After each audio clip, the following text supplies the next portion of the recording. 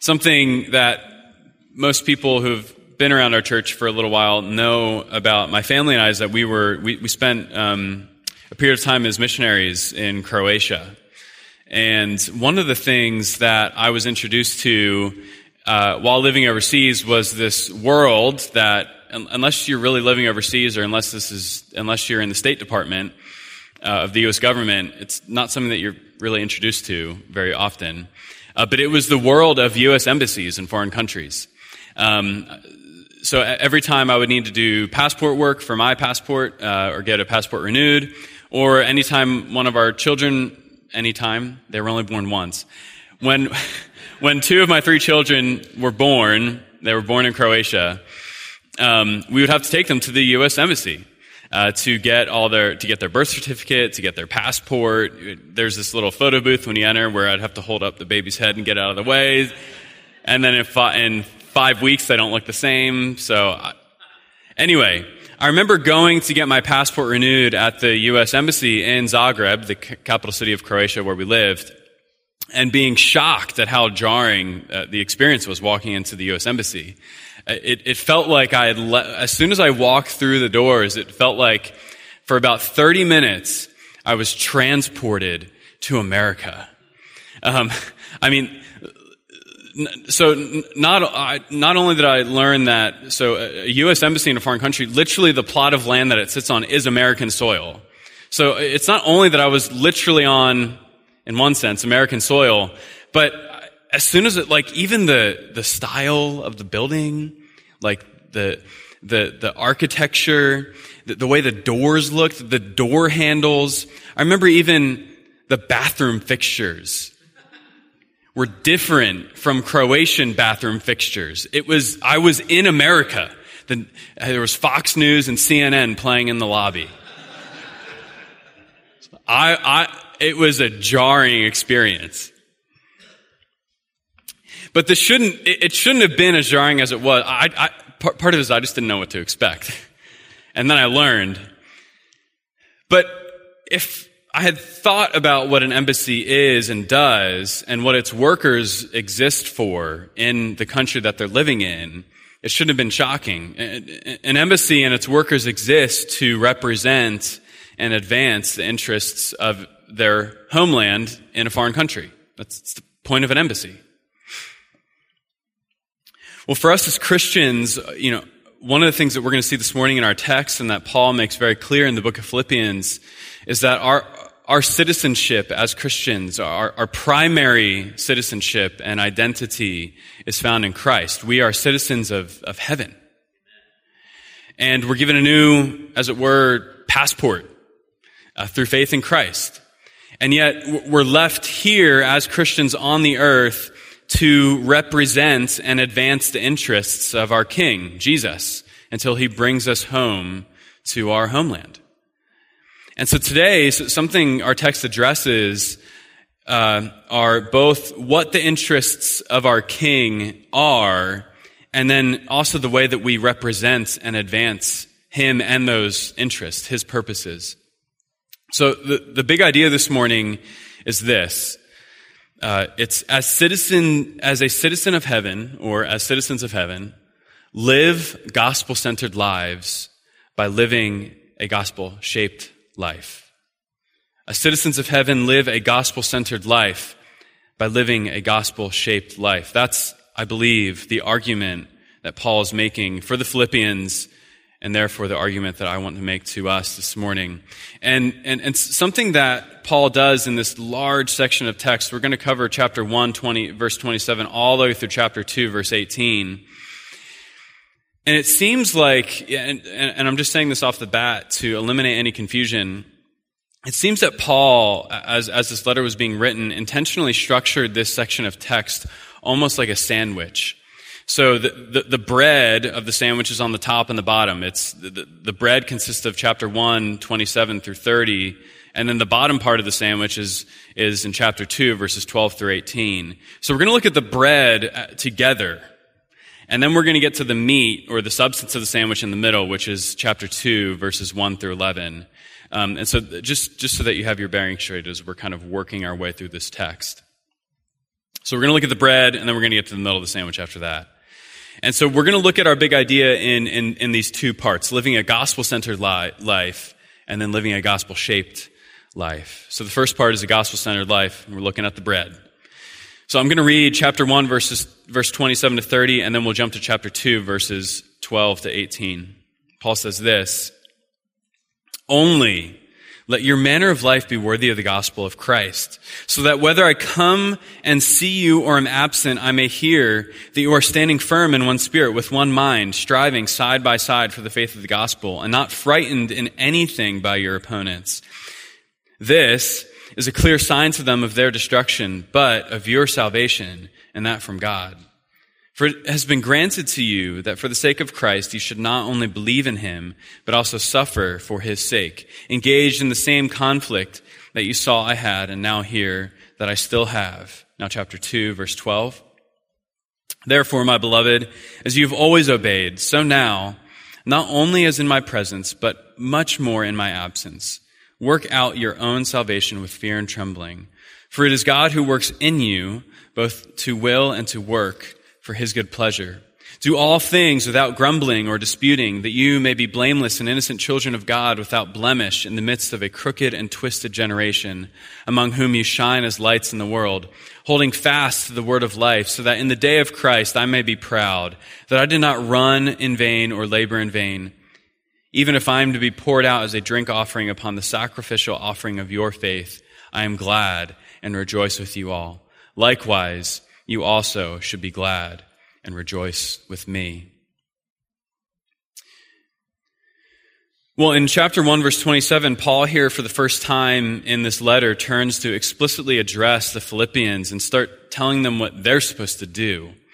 And it's all summed up in this one sentence. Basically, this whole section that I read, and our whole text today is, and Paul's exhortation is kind of basically summed up in this first words of verse 27. When he says, "Let your manner of life be worthy of the gospel of Christ." The word here, manner of life, in the ESV, the word in the original language is a word which has political overtones to it. It speaks of how one lives as a citizen of their country. And so when combined with Paul's idea in chapter 4, as we'll get to in coming weeks, Paul tells the Philippians in chapter 4 that they are citizens of heaven. And so it seems best here, because of the political overtones of this word, live your manner of life. It has these same kind of overtones. It seems best here to understand Paul is essentially saying, live like citizens of heaven. Only let your life, your manner of life, only live as citizens of heaven, whose lives and conduct are worthy, in line with the message and agenda of heaven, or the gospel. Live like citizens of heaven who promote heaven's message. That's the idea. And now if we go down to chapter 2, verse 12 and 13, Paul says a similar thing. So just before this, we didn't read these verses yet. In verses 9 to 11 of chapter 2, Paul has just spoken about Jesus, who is the exalted king. And now he claims in chapter 2, verses 12 and 11, that the Philippians are to keep on obeying, living in submission to Jesus, the king, by working out their salvation, because God's working in them. But basically, Paul's kind of saying the same thing that he just said in 127. Live in submission to Jesus. Let your manner of life be worthy of heaven's message, of the gospel. Keep living in line with what God has done, and he's also working in you, what he's doing in your life. And so right off the bat this morning, the way that Paul starts introducing how the Philippians are to be living in the midst of this life and in the midst of the circumstances that they find themselves in, right out of the gate, Paul reminds them, and we're also reminded this morning, that for those of us who have come to faith in Christ, as I said at the beginning, we have a new citizenship. We have citizenship in Jesus' kingdom. But not only do we have citizenship, if you belong to a certain country, you're expected to behave in line with that. if you belong to Jesus and his kingship, that should be evident in your life. You're called to live in line with your citizenship. Right? God has not redeemed Christians just because he's this nice guy in the sky who likes to help people out. God has redeemed a people for himself for the purpose of living as his people, as citizens of his country. And he's called them to live that way right here, right now. In other words, to continue the imagery that I've been using, citizens of heaven are left on earth as ambassadors of heaven who represent and advance God's interests and his program, the gospel. And it's to participate in and have our lives reflect and point to the reality that God is in the business of restoring sinful humans and the whole of his created order through the work of Jesus on the cross. Living your life as a citizen of heaven means that your life sends forth that message, and you live for that purpose. You represent your king right here, right now, even though you're of a different country. To put it succinctly, what we see here is a call for the Christian to lead a gospel-centered life. So the question becomes, okay, great, live a gospel-centered life. That sounds cool. Okay, so what does that look like? What does that look like? And for the Philippians in their situation, it looked like, as Frank Thielman, a theologian, states, for them specifically, it looks like standing united, standing together, linking arms, standing united against problems from without and problems from within. So we're going to look at both of those. And we see problems from without that the Philippians are facing in chapter 1, verse 27 to 30. And what becomes clear in these verses is that the Philippian believers, they're suffering. We see Paul talking about them standing firm, as you see in verse 27, in one spirit, with one mind, striving side by side for the faith of the gospel, and not frightened in anything by your opponents. It seems clear then from verse 30, when Paul says that they're engaged in the same conflict that they saw he had. This is likely a reference to Acts 16 when Paul first came to Philippi. Well, how was Paul treated? Paul was flogged and thrown in prison. Seems safe to deduce that this is the kind of things that are happening to the Philippian believers. And in the midst of then their suffering for the gospel, Paul wants to be sure that the believers are united. They have one mind, that they're linking arms, he says, striving side by side for the faith of the gospel, not frightened by their opponents.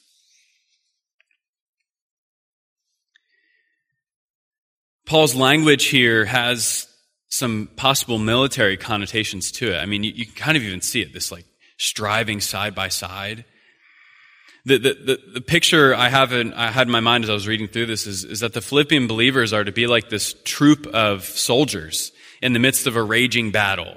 Right? They're standing firm together, linked arms. They're holding up their shields together. If you've ever seen those movies when all the army battalion comes and they hold up their shields and they make kind of this giant shield around them, they're united.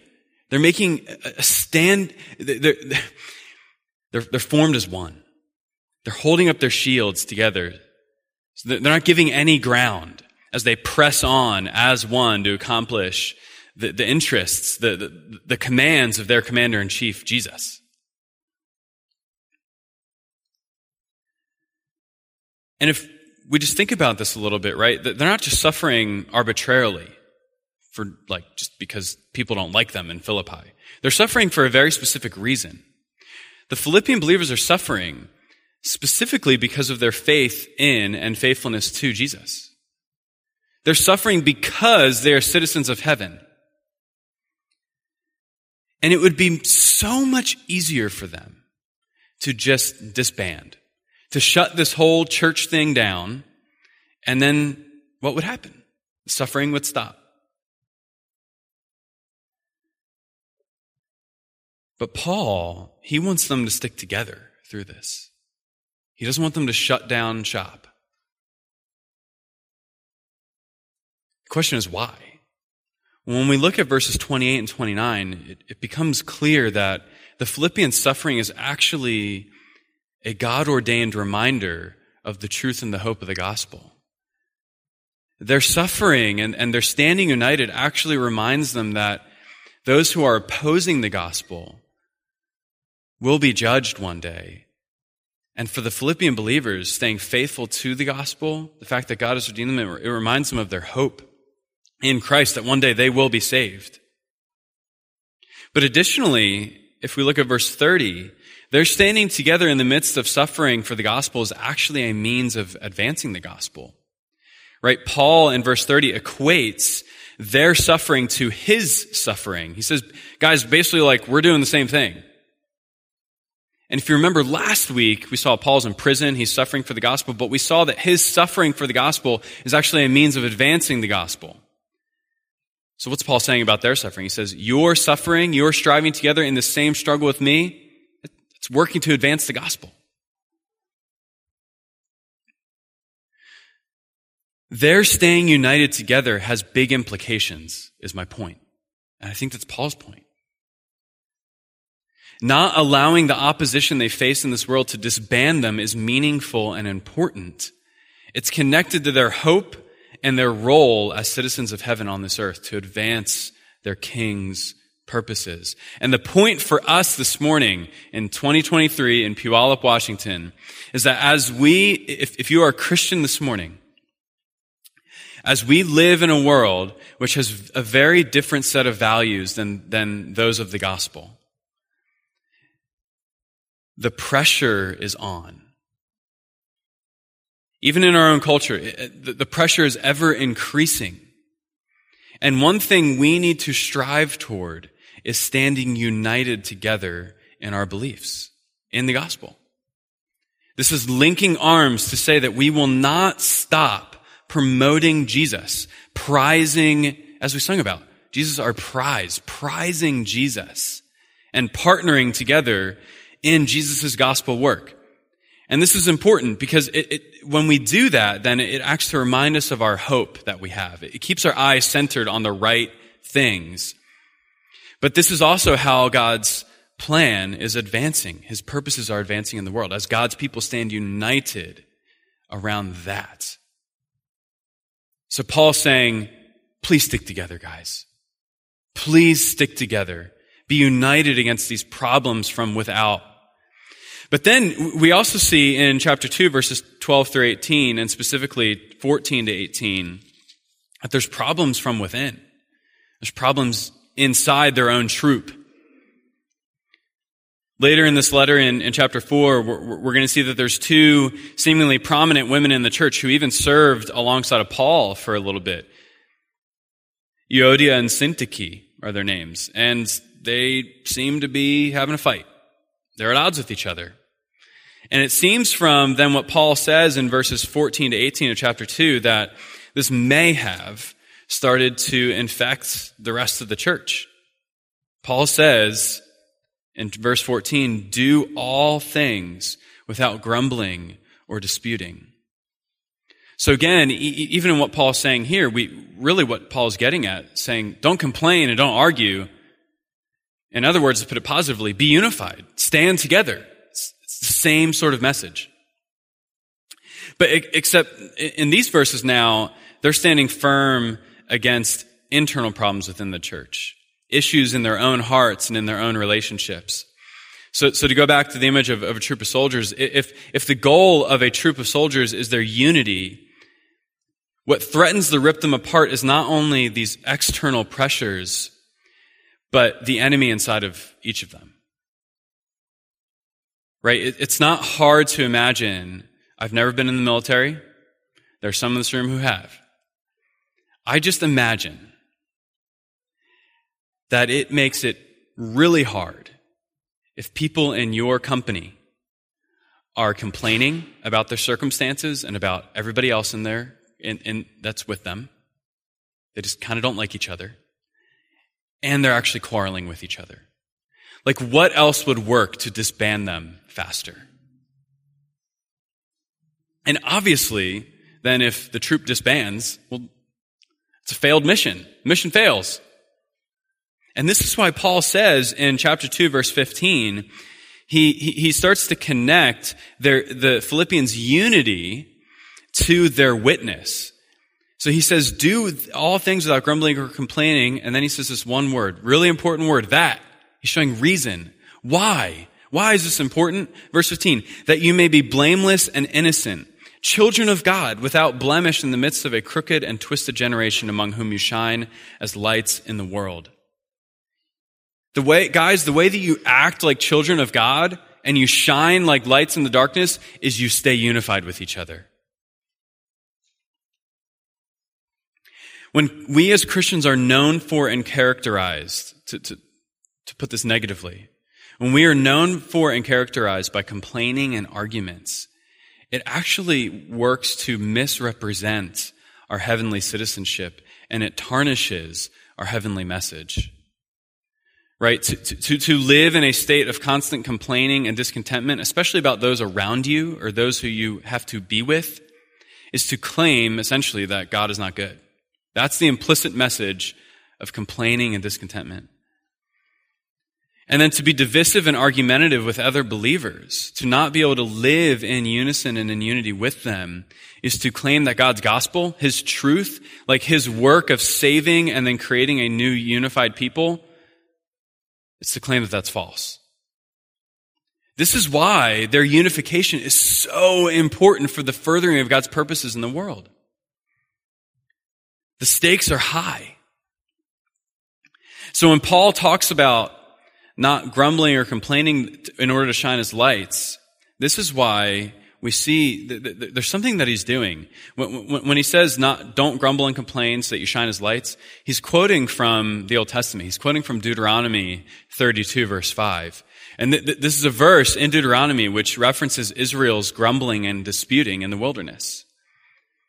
God saved the people of Israel by His grace, and gave them commands and ways that they were supposed to be living in order to be a nation of priests, a holy people, a light to the nations. They were to represent God well. And then we see they go through the wilderness and all they're doing is disputing and complaining, grumbling. They misrepresent God. They failed in what God had given them to do. They were not lights in the midst of a dark world. And Paul's exhortation is, don't do the same thing. The point for the Philippians and for us this morning is that as the new covenant people of God, God has commissioned us to be His ambassadors on earth, to represent His interests and to see His gospel advance as we wait for Him to bring us to our homeland. And vital to that process, vital to our doing that, is our standing together in our beliefs and in our relationships with one another. To put it differently, the gospel-centered life is one of standing together with gospel people. And we see that Paul is getting at this idea that this is what God's people, this is so highly important. The stakes are so high because this concerns your mission as God's people. It concerns who you are and what you're to be doing. So we get through all of that. And the question that raises in our minds is, thanks for the newsflash, Paul. So how exactly are we supposed to uphold our unity? If our unity is what holds us together and helps us do what we're supposed to do as citizens of heaven left on the earth, how exactly do we have unity? How exactly do we lead lives that are worthy of the gospel, that are gospel-centered? And the answer we see is in the center of our sandwich. It's in chapter 2, verses 1 to 11. And the basic idea here is that, well, how do we stay unified? How do we live lives worthy of the gospel? We need to lead lives that are shaped by the gospel. Paul says this, well, before I read chapter 2, verse 1. So remember, just prior to chapter 2, verse 1, Paul's just finished talking about the Philippians and his joint struggle together in the advancement of the gospel.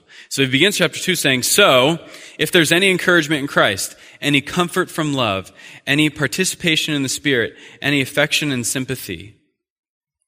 And the idea is not so much if, like, these things might be true. The idea is more of a sense. Since these things are true, since this is true in our relationship, since we have these things, since God has done this for us, what does he say? Complete my joy, verse 2, by being of the same mind, having the same love, being in full accord and of one mind. Be unified. So we see the message continues, this idea of stay together.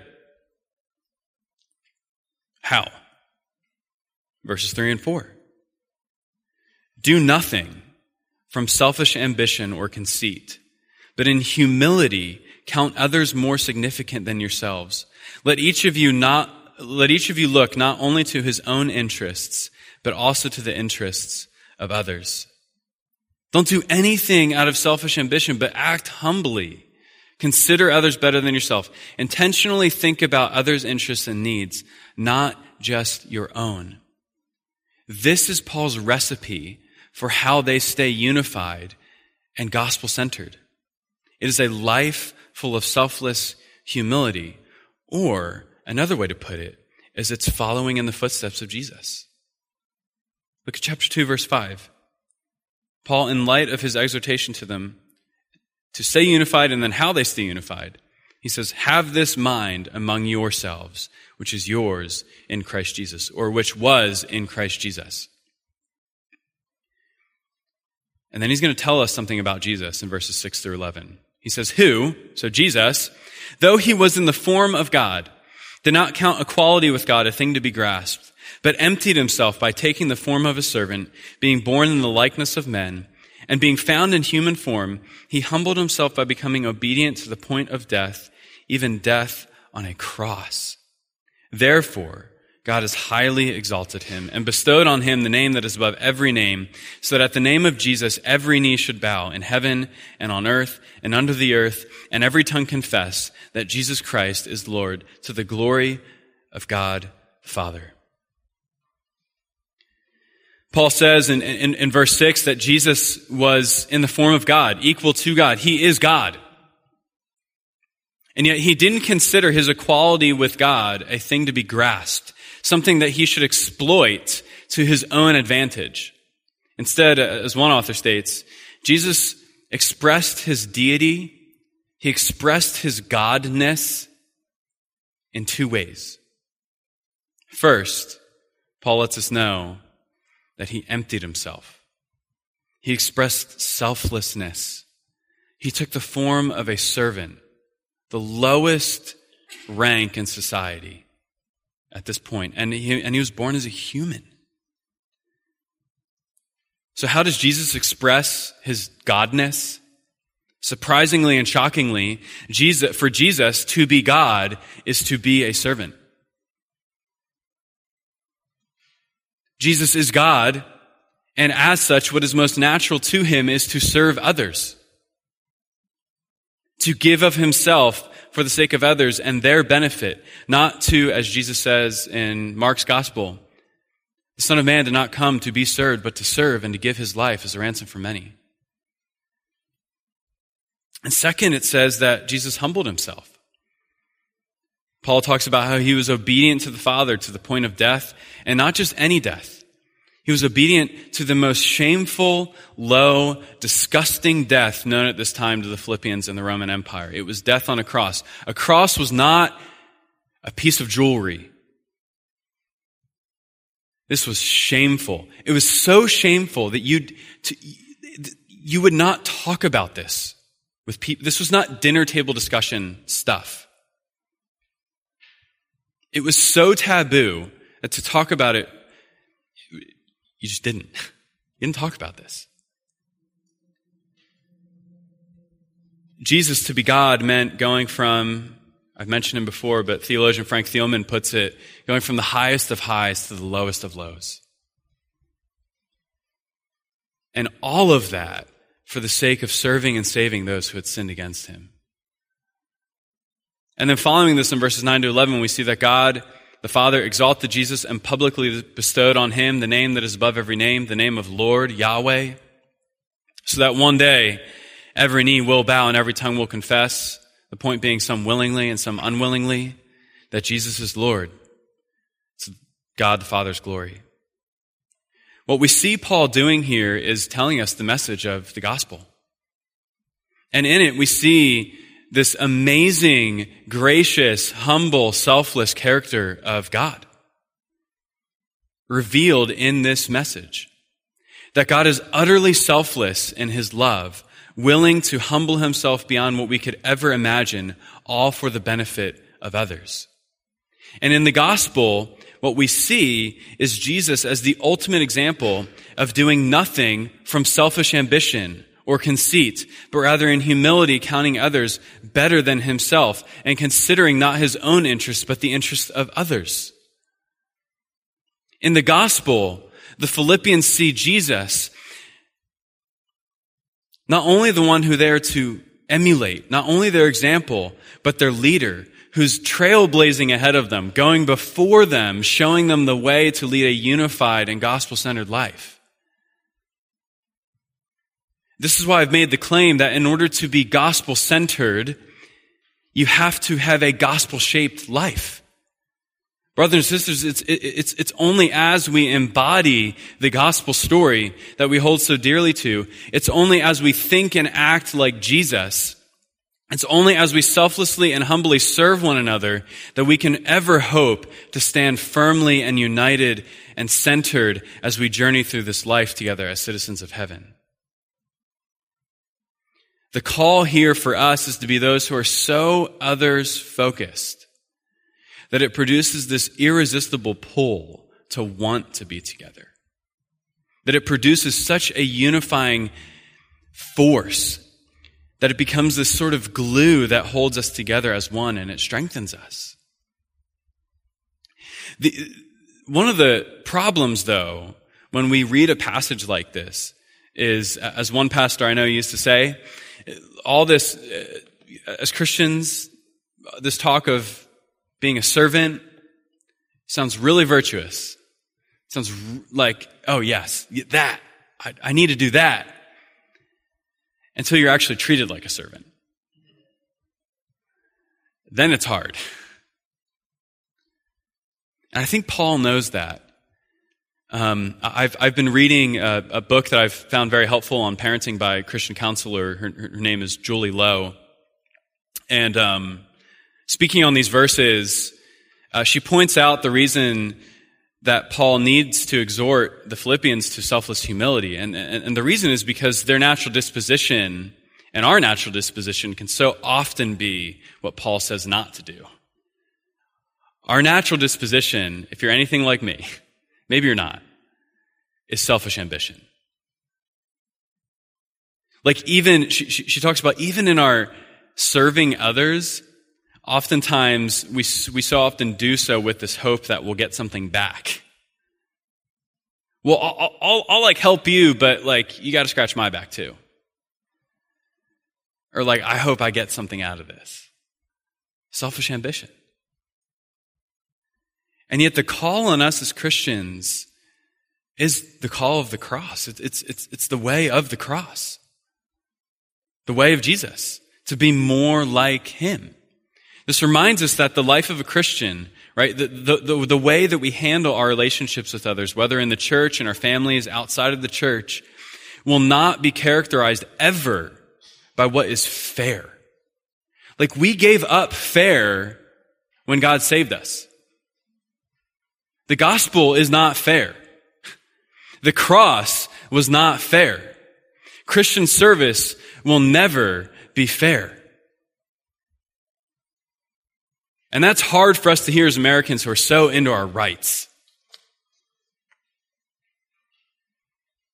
For me personally, I was reminded this week that especially in light of Jesus' example that Paul gives, every time selfish ambition becomes the dominant force of my actions or my thought life, every time that I think that my needs and my interests and I classify my needs as wants. I classify my wants as needs. I exalt them way too high. Every time I think that my interests are what are most important and most pressing, every time that I do that, I make a claim that I'm better than God himself. Service to others is not fair. But what it does is this amazing thing. It actually leads to unity. It leads to linking arms and strong bonds and tight relationships. It leads to the type of relationships when God that you see in the Great Commandment. Jesus summarizes the commands of God to love him, to love God, and then to love others. You know how those sorts of relationships are formed? It's when we emulate Jesus, when we live a gospel-shaped life. And ultimately then, that leads to the furthering of the gospel in the world. But also, as I was thinking about this, so not just reflecting on my own personal sins and the way that this text is speaking to me and convicting me, also, as I was talking with Pastor Phil this week about this text and thinking about some of you and our church, I think that we see this, like this selfless humility lived out in so many ways in our church. Like I could flip through our membership directory and look at a lot of you in our church, if not all of you, and go, there are ways in all of your lives that I see you enacting selfless humility, right? I think of our own pastor, Stephen, who's in Chicago right now, who I'm in the office with him every week. So is Phil. He goes above and beyond what is required of him in his care for our church. I think we saw this modeled in Katrina this morning, leading us in worship, taking time to prepare songs that we might sing together. I think we see it in all of those who aren't with us in this room right now because they're in the rooms back there, watching children, sharing the gospel with them, giving up their own pleasure in sitting under the preaching of God's word as if my preaching is pleasurable. That's another story. But they're giving up something. Or the ushers who get here early on Sunday morning to put signs out so people know where to drive, and they welcome people at the door and they give them bulletins. It's seen in Ellen Williams helping an Afghan family who just moved here and organizing help for her. It's seen in the countless women in our church who have organized meal trains for parents of newborns, and then all the people who have signed up for those meal trains to bring them food. I mean, how could that not bind people together? That sort of service and humility and love. The list could go on, right? The commendation here for us is to keep doing those things. To keep serving one another in humility and in selflessness. But it doesn't stop there, right? I think when Paul says, have this mind among yourselves, he is speaking in the context of primarily the local church. But I think this Christ-like selfless mindset then should extend into all of our relationships, right? Parents with our kids. If you have little kids like me, or maybe older kids, I think this looks like actually doing the hard work of training our kids, disciplining them when they're wrong, walking graciously with them as their struggles and their weaknesses manifest itself, despite the drain that might be on your energy or your free time, or my energy or my free time. I think in our friendships, it's having a thick skin and covering over wrongs. In our marriages, it's seeking to one-up each other, to outdo each other in acts of love and kind words. Selfless service is a sacrifice, but it's also the way of Jesus and the way of his people. It's the way citizens of heaven live. They live the heavenly life now. That is the heavenly life. Now, if you're feeling the weight of this, in one sense, that's good. I think Paul wants us to feel the weightiness of this and our own insufficiency in doing this. This is a weighty issue. But I think there's two things that I want to share very briefly in closing that will help us bear this weight in a godly way. As I was discussing this text this week with our very own Aaron Sherwood,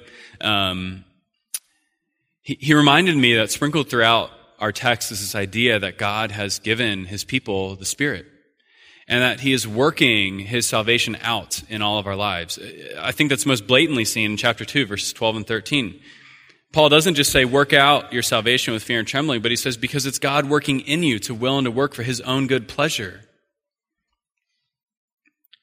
In our effort to be shaped by the gospel and look more like Jesus, this effort is not, and it should never be divorced from our complete and utter dependence upon God. Like the God who has saved us by the gospel is the same God that ensures that he will shape our story to be the story of the gospel.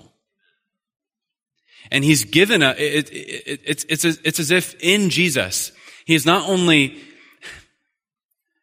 this could be very cheesy, he has not only given us, like he's given us everything, right? He's given us the car, he's given us the roadmap in Jesus, and he's given us like all the things that we need to drive that path. And as we live in humble dependence upon him to do this, I think the implicit imperative for us all is to ask him, God, help me. Help me to act in selfless and humble ways toward my family today. Help me to see the needs of others as more, as better, as a greater priority than my own. Would you work this in me? But secondly, though service is sacrifice, though the Christian life and being a citizen of heaven is one of sacrificial living, I think what our text also shows is that it is a life of joy, and it is a life that leads to glory. So first notice in chapter 2, verse 2, Paul prefaces this exhortation to live a gospel-shaped life by saying, complete my joy. The Philippians doing this will complete his joy. It leads to his joy. But then also, as we follow in Jesus' footsteps, it seems that Paul includes Jesus' exaltation. And then scattered throughout this text, hints of our future hope of salvation, that we would remember that though we now sacrifice, following in the footsteps of Jesus, going down his path, doesn't just produce present joy, but it also looks forward to future glory. In John 13, verses 34 and 35, Jesus said this, "A new commandment I give to you, that you love one another just as I have loved you. You are also to love one another. By this, by your love for one another, all people will know that you are my disciples, if you have love for one another." When our story is like Jesus' story, when the gospel shapes our lives, it fosters unity and a corporate life as a church that is centered on the gospel. And when that's happening, when the gospel is on display in our lives together, it makes sense then that this only strengthens our gospel witness in the world. And while this calls us to an action, while Paul is saying here to live in a certain way, to emulate Jesus, we can also trust in the midst of that God is at work in us and that he will grant us joy in the gospel-shaped life as we await the day when he brings us home to himself. Amen? Amen. Let's pray. God, we thank you not only that you've saved us, but that you've given us Jesus as the ultimate example of how we're to live. And we thank you that your ways are good. We thank you that your ways produce life. And we thank you for the glory that awaits us as your people. Work this in us, Father, we ask. Make us more like Jesus, we pray. We thank you for the evidences and ways that is present in our midst already, and we ask that you would continue to do that in our hearts and in our lives. We pray that in your name and for your glory. Amen.